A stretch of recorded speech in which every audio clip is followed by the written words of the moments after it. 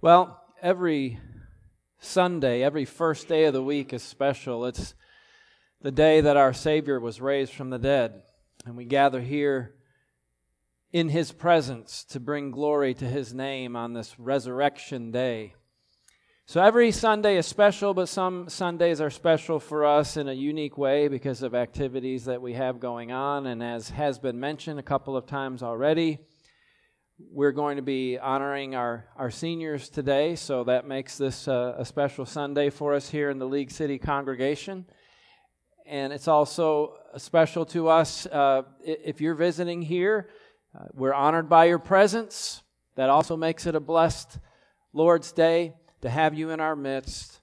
And it's a joy to be able to welcome those who maybe are not members of the Lord's church, or maybe not members of this congregation, visiting from other congregations. We're glad that you're here, and we hope you'll be blessed for being present. What I'd like to do before I get into the lesson, and I know there will be other remarks made at the end of our assembly and at the luncheon that we're having, but I also wanted to take a moment to give a charge to our graduating seniors, to Kai and Eric and Grayson and Annalise. Of course, we have our college graduates. Presumably, we've done this for them at some point in the past. Now, what we've done since I've been here, the program was Corey would get up and preach this Sunday and do something related to family and challenge our graduates and what have you. And with COVID, I don't recall exactly what we did, but now we're not having that sort of special lesson with our youth and family guy before the church to deliver that. So that's why I just wanted to take a minute to give this charge. This is sort of like what I like to do with a new Christian when someone's baptized into Christ, and then the first time we assemble together like this on behalf of the church to give a charge and to publicly acknowledge that brother or sister and encourage them. So that's what I want to do. Now, there are some great texts of Scripture that we might bring to mind to do something like this. And the one that I like to use is one of my favorite Old Testament texts to preach from. And I believe I have preached on this text here, though it's been several years. But Joshua chapter 1, 7 through 9. And I know these are the words of the Lord to Joshua at a critical time of transition. I think this is especially relevant when we think of our young people graduating and that they're in a time of transition in their lives. Well, here, at this point in salvation history, in the Bible story, God has used Moses to bring the people of Egypt out of Exodus and through the wilderness to deliver their law to them, and they're on the brink of finally going into the next phase of their relationship with God, of going in to conquer the land and take possession of what God promised their fathers He would give them. So as Moses passes off the scene, it's a new era with the mantle of leadership falling to Joshua. And Joshua, with this great responsibility and this new era before him, needs to be encouraged.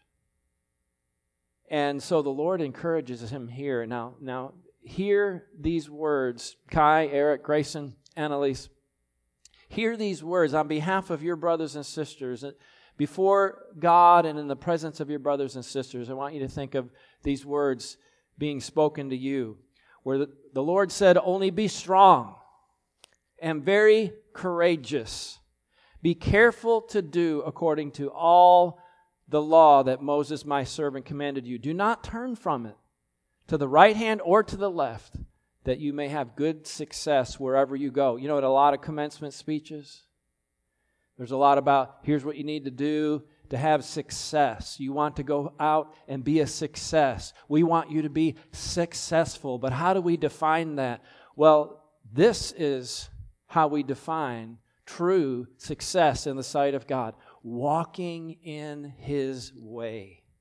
Now, if you do that, he says, this book of the law He said, it shall not depart from your mouth, but you shall meditate on it day and night, so that you may be careful to do according to all that is written in it. For then, see, here will be the result. Then you will make your way prosperous. Then you will have good success. Have I not commanded you? Be strong and courageous. Do not be frightened. Do not be dismayed, for the Lord your God is with you wherever you go. What a beautiful exhortation, and how I don't know of anything that could be more relevant. Our prayer for you is for you to walk in the Lord's way, not to turn, not to be drawn aside to the right hand or to the left. To keep His law in your heart, to live it in your life, so that God will be glorified in you, so that your life will be a success in bringing honor and glory to God, and that God therefore can work in you to do great things to honor His name. That is our hope and our prayer for you. God bless you as you serve Him in truth with all of your heart, all of your days. Won't you come while we stand and sing? All right? Well, no, there's some more stuff I have prepared here. It's like a Pavlovian response, right? When you say that, you just sort of reflexively stand up. All right, this is actually, those of you who weren't here last Sunday, a continuation of what I started last time but had to cut short. So bear with me. We're not going to elaborate on all of this, but I do want to just set before you what we said. And we started by pointing out how God has made it possible for us to be in relationship with Him where He is our Father and we are His sons and daughters. So that idea of the fatherhood of God, being adopted, being born, is one metaphor. Another is being adopted by God into His family. To think of God as Father, to call upon Him as Father. Abba, Father. That shows you the importance. If God wants us to think of Him that way, then it shows us the importance of that relationship of fathers in general. So that's how we launched into talking about fathers. And I realized, I came up here and worked on this a little bit more. It was difficult to see the graphic I wanted to use.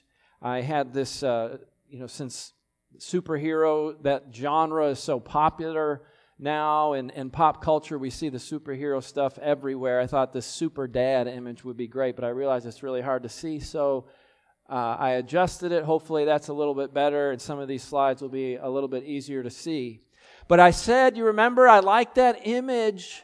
I like that image because of the powerful influence, how mighty dads can be, and God can use them in a powerful way to affect our families and our churches and our world. So this is really still part one of Faithful Fathers. So how do you like this? This is part two of part one. See, now we're having parts of parts. If you think I'm bad at dragging things out and having long series on stuff, so this is part one, part two of part one, part 1A of part 1B, whatever. We're going to continue where we left off. Faithful Fathers, that's what I asked you to write down at the top of the page. And really, this is a continuation of stressing that we're laying a foundation. I like to approach topics by first talking about why it's so important that we look at what the Bible says about this. So I wanted to talk about the urgent need for faithful fathers. So you remember we went back, and this was another slide where it was hard to see, so I made this adjustment. Is that better? Did I get? No. Yeah, it looks a little bit better there. First of all, we need to understand what God's design is for fathers in the family relationship in general, of which the father is head. And this was not to minimize the role of mothers or to fail to acknowledge and appreciate the tremendous influence that they have.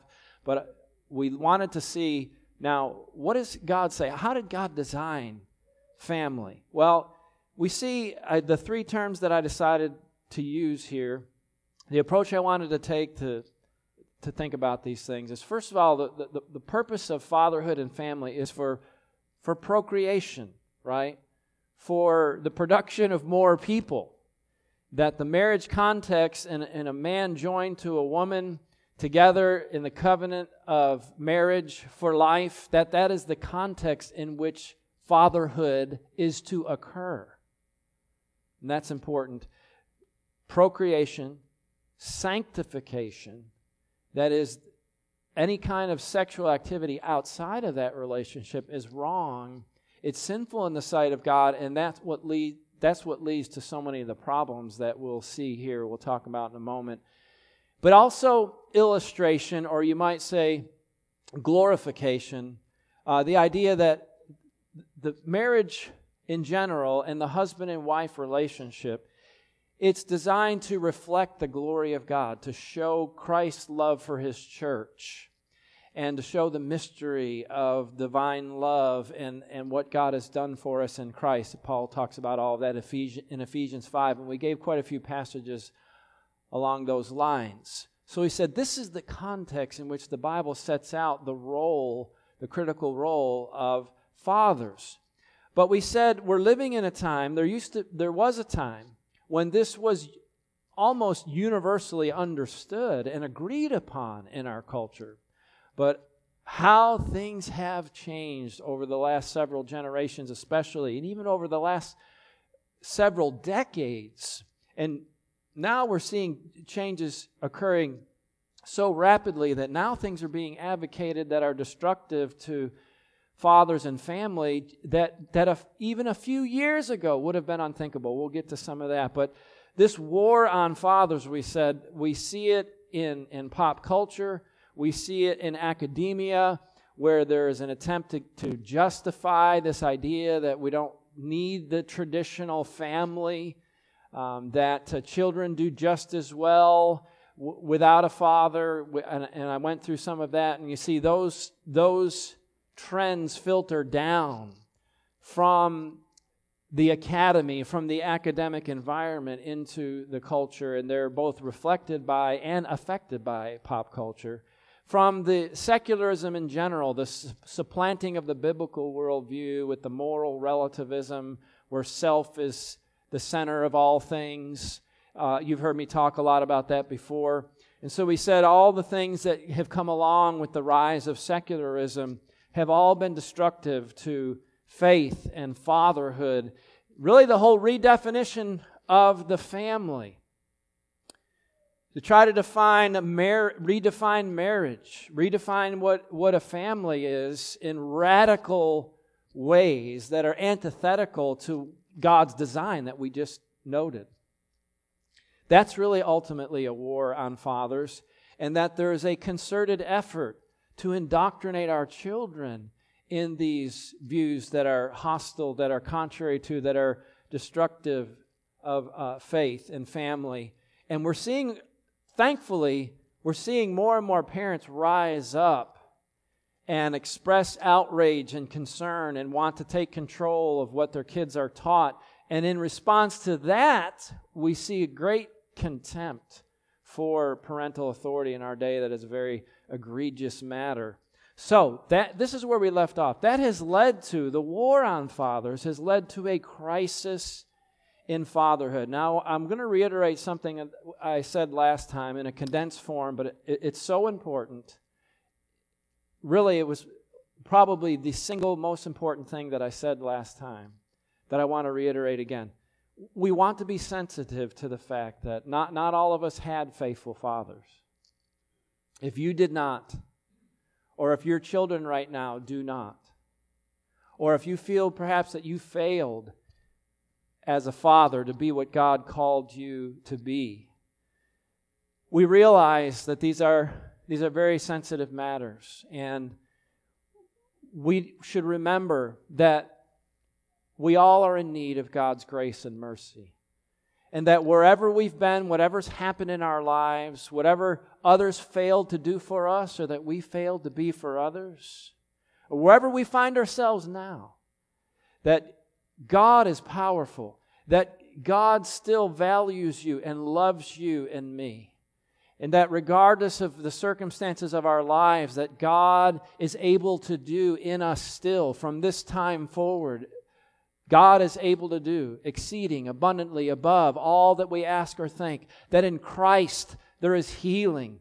there is forgiveness, there is hope, that we can still be used by God and bring glory to God. And so we don't want to suggest that you're doomed if that your family is not in keeping with the things that we've looked at already, that somehow you're not as valued or loved by God, or that you're destined to despair or anything like that. But we do want to notice, though, when we spurn God's way, so we have to help people understand what's behind what is going on, the destruction in our culture. And the answer to it is to return to God's plan, to return to God's way, to respect His will and His wishes and the way He designed us and the way He designed the home and the family. So that's why we need to reflect on this for a few minutes.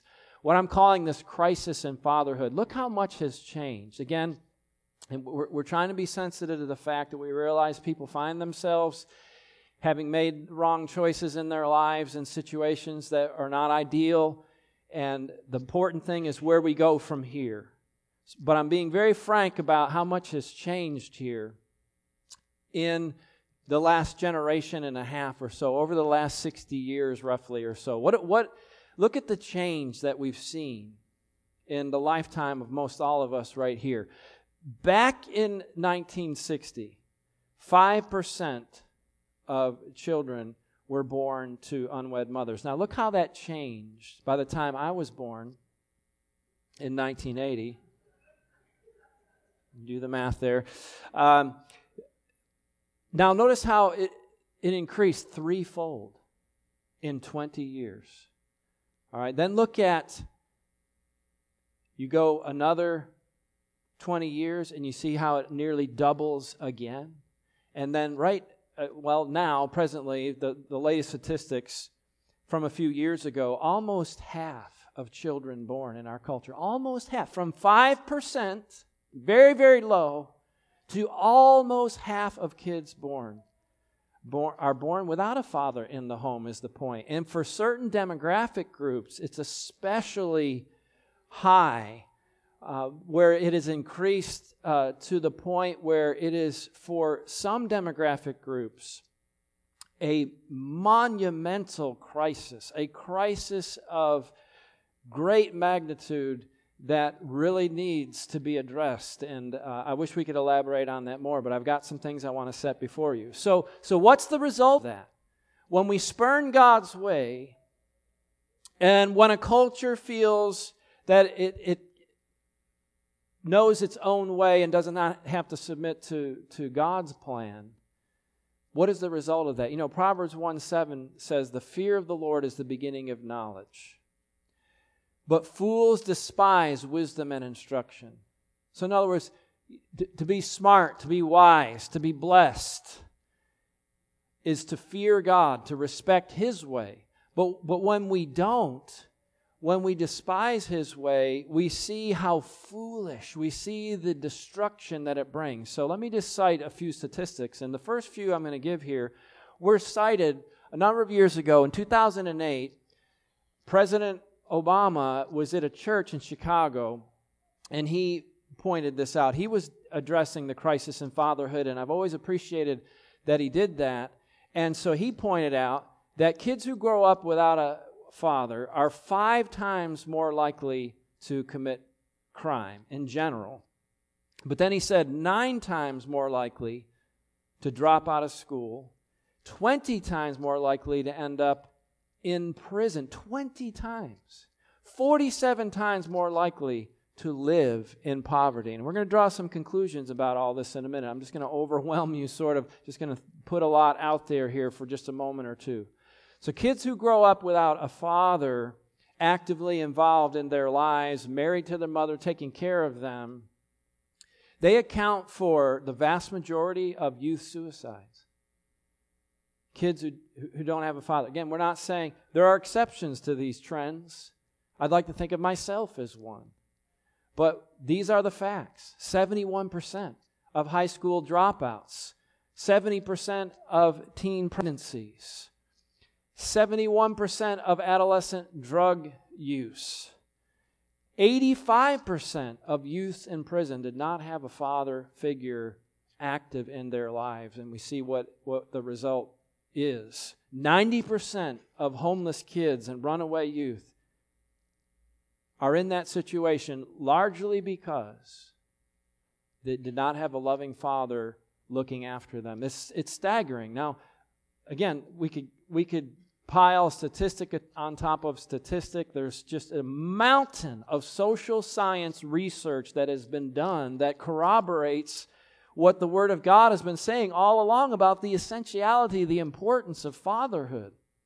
But if father absence leads to higher rates of depression, divorce, substance abuse, it leads to lower educational performance, lower average income, job security, level of health, of life expectancy even, because of all the other factors that are brought to bear. It actually results in a lower lifespan. Now, father presence, on the other hand, and by presence I have this asterisk there because we don't just mean a father is somehow there, but we mean present in the sense of actively involved in the life of his children. Father presence leads to lower infant mortality, emotional and behavioral problems, lower cases of neglect and abuse of children, obesity, teen pregnancy, incarceration, suicide. I know I'm repeating some of these things again, but putting them in a different perspective. Father presence leads to higher empathy in children that makes them more socially adapted and functional as adults even. Greater confidence, resilience, the social skills, positive life outcomes in so many different areas. I recently heard an interview with the author of this book, The Boy Crisis. And he actually left the radical feminist movement. He was a part of it for a while, but he said he got discouraged when he realized that the women who were militant in their radical feminism did not care about the impact of their ideology on the well-being of boys, and their effort to promote this idea that women don't have to be married to have children, they don't need a father, that children will do just as well with or without a father.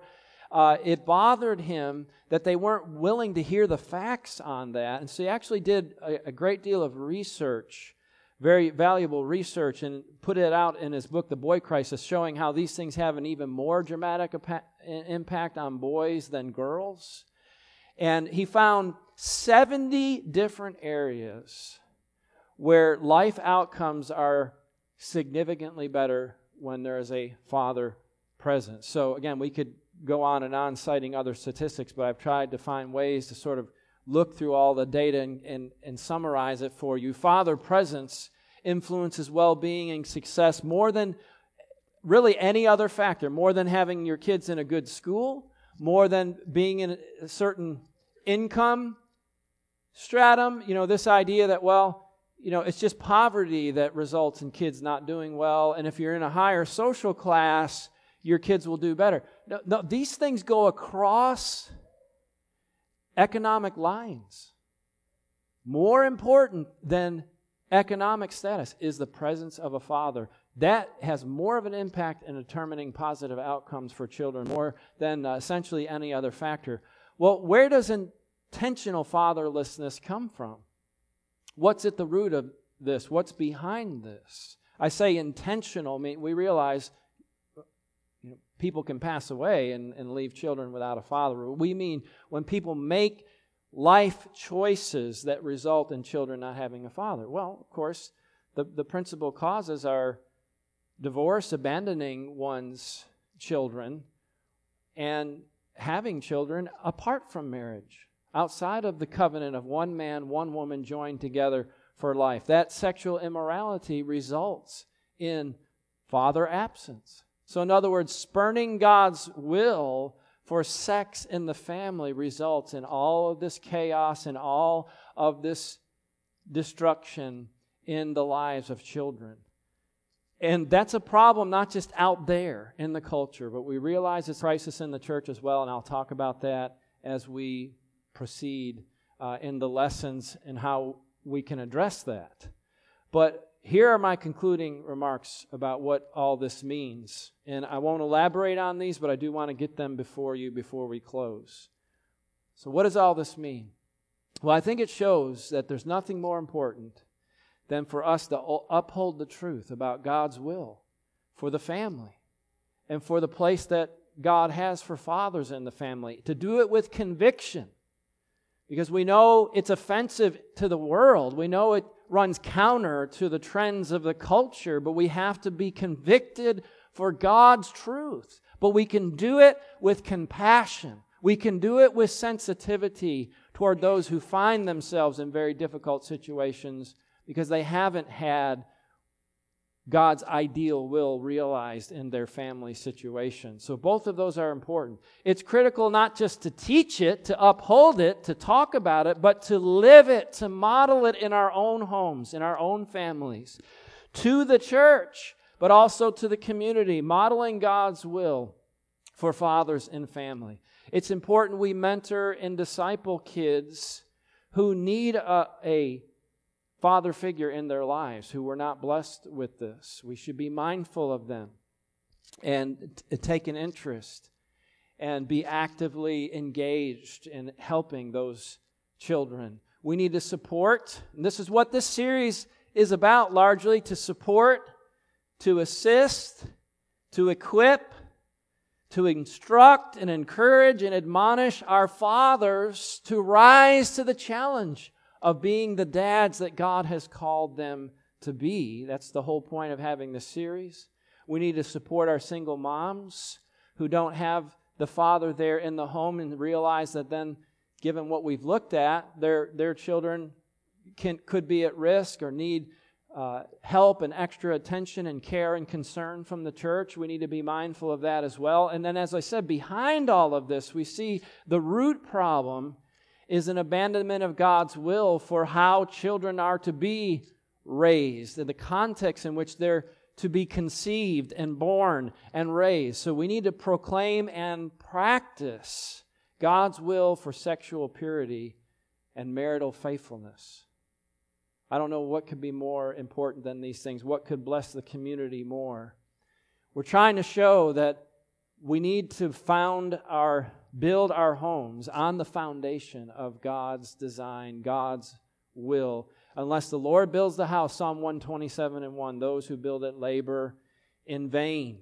When we follow God's way, when we walk in His way, that's described as walking in the Spirit. The result will not be the chaos and hardship that we see so often from spurning God's way, but what's the fruit of the Spirit?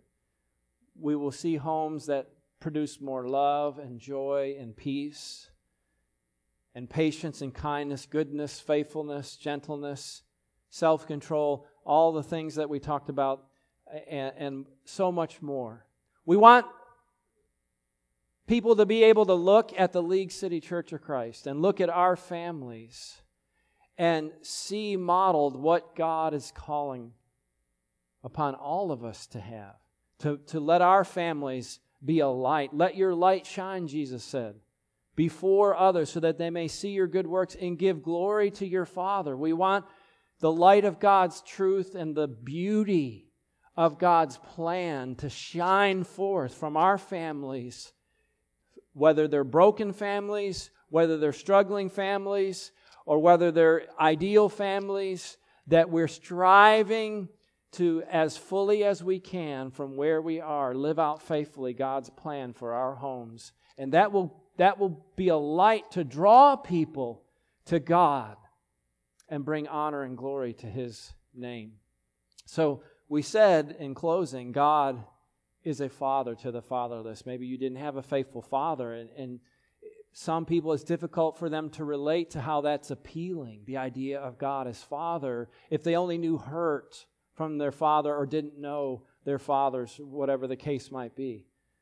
But God has not only created us, but He wants us to be His family, His children. He adopts us as His own. What love! This caused John to just be in wonder and to think upon the power and the beauty of this. See what kind of love the Father has given to us? That we should be called children of God? That we should be called His children, and that we should call Him our Father. And He says that's what we are if we're in Christ.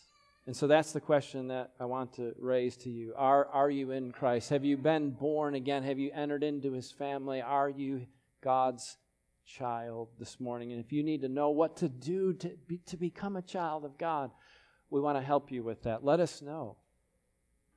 We're going to stand and sing this song together to encourage you if you want to come publicly. Whatever way you want to express that, please let us know. You can be a child of God this day. Praise Him that it is so. Let's sing together. Won't you stand while we sing?